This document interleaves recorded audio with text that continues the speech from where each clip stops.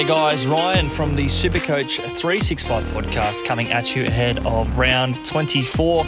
Plenty of big team news and captaincy news, more importantly, to talk, and we did that on the SC Playbook podcast on Tuesday night over at Bloke Studios. I was lucky enough to join Timmy Williams and Matty the Waterboy to talk all of the implications of vice captaincy and captaincy choices heading into the new week. So here's a snippet of that chat. For the full episode, head on over to the SC Playbook podcast. You can get that wherever you get your podcasts or simply search SC Playbook on YouTube. Enjoy this snippet. Like we say, always a pleasure to talk Supercoach with Timmy Williams and always good to catch up with Matty the Waterboy. Nicho Hynes versus the Titans at 9% captaincy. This is among the top 10% of overall Supercoaches.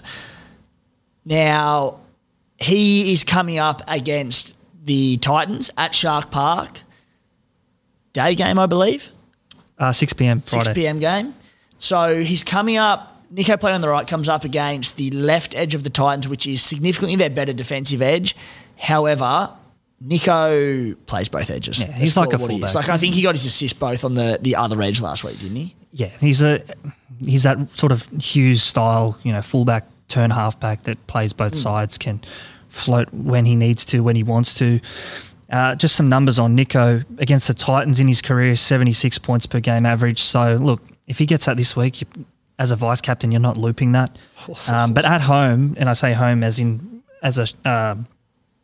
Sharks player at Shark Park, 16 games, 102 points per game. So he's Bradman. Like, he walks out, he scores 100 at Shark Park. So I said he's been doing it against largely good teams. And, mate, the big one with Nicho is I'll get his numbers up, but he's like sub 50% ownership now. This is arguably the best player in Supercoach. That's the thing, though, when you have those options that were playing and playing well in Johnson and now Cleary since coming back, and I know when some went to Moses around Origin time that have hung on to Moses.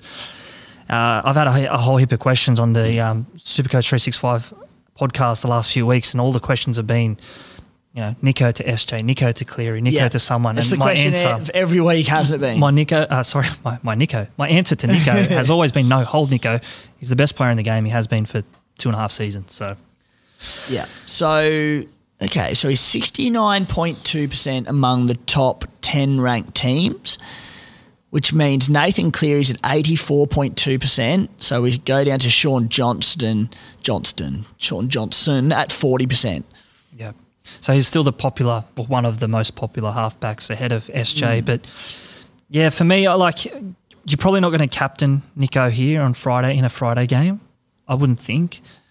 So my question then becomes, at what point is he loopable? I don't think Ponga's getting 180, but you can easily get a 140 or a 130. Am I going to get greedy? Am I going to double that with Nicho on a Friday, or do I just wait and hope others loop?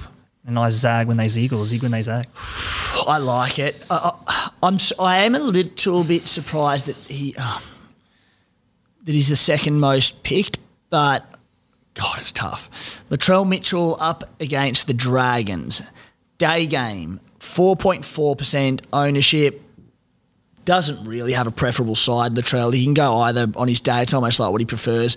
You'd argue probably the left is his better one, but at the start of this season when he was going well, it was that right edge who was doing a lot of damage down.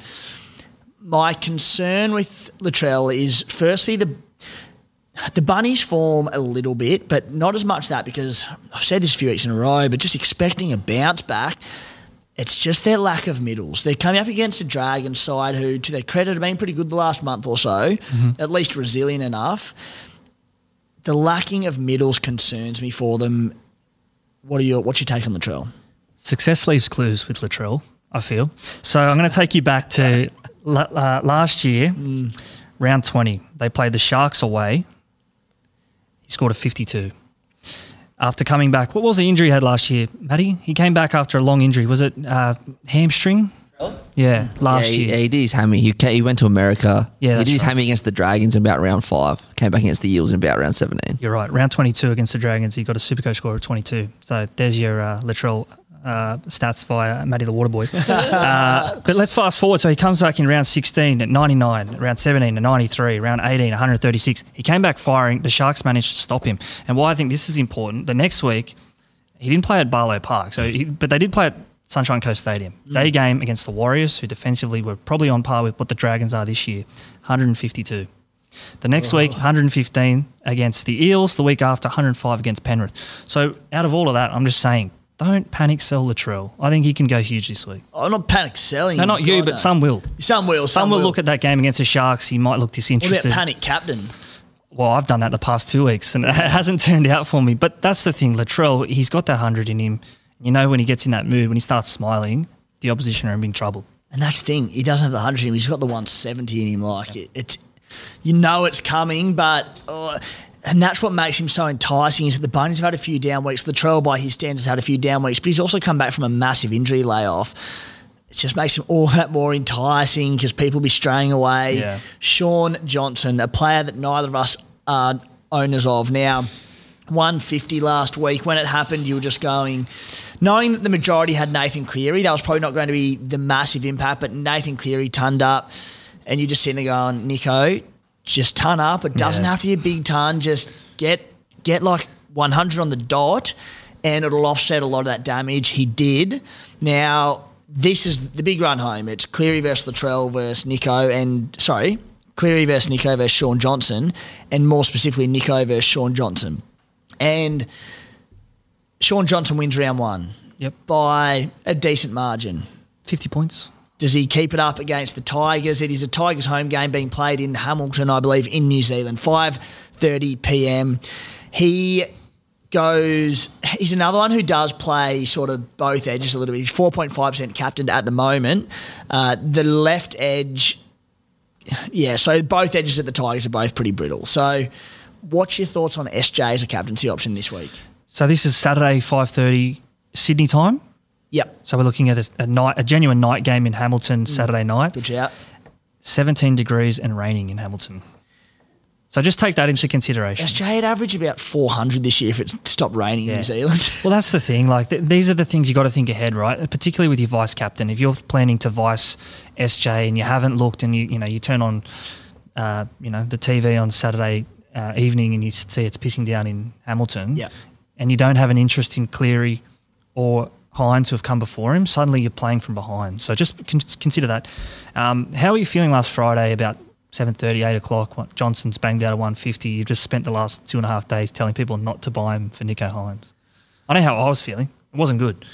It's funny because it's like I'm so comfortable more often than not in my decisions. Yep. And even when that happened, I was like, I trust Nico Hines to go well and maybe not 150 obviously, but to bounce back and somewhat do it. And even if I was thinking, all right, mate, triple figures, let's do that. And then we can make up the extra 50 points in the back on the run home. But I'm sure a hell of a lot of other people who followed my advice, if there's anyone out there, weren't thinking the exact same. So, look, I was very relieved when Nico did go big, and I'll stick by it. I think that Nico can make up those. You know what? Another big part of it was that I found it to be a very sideways trade. So he does have to, because it cost a trade to go across to him, he has to beat him by, to make it worthwhile, what do you reckon, 150 on the run home? Yeah, probably. And he's got the fixtures to do it. He does. But for me, and I can only ever speak for myself, I know you probably do the same. In my situation, I couldn't do it. And again, the sample size, you got to look at the last 2.5 years, not just the last probably 2 months with Hines versus SJ. And as I said, SJ in the race. So there was them two. We'll check the weather when it gets closer to the game day, but there is rain forecast. Now, we had that South Sydney game, torrential rain, to be fair, but 20 points. And then the other real wet weather game was against, who was it there over in NZ? The Sydney Roosters, and he scored 31. So there you go. You speak about making 50 points back on last week. You could make 80 points up this week. You could be so up. swings and roundabouts. It's a fascinating run home, those halfback.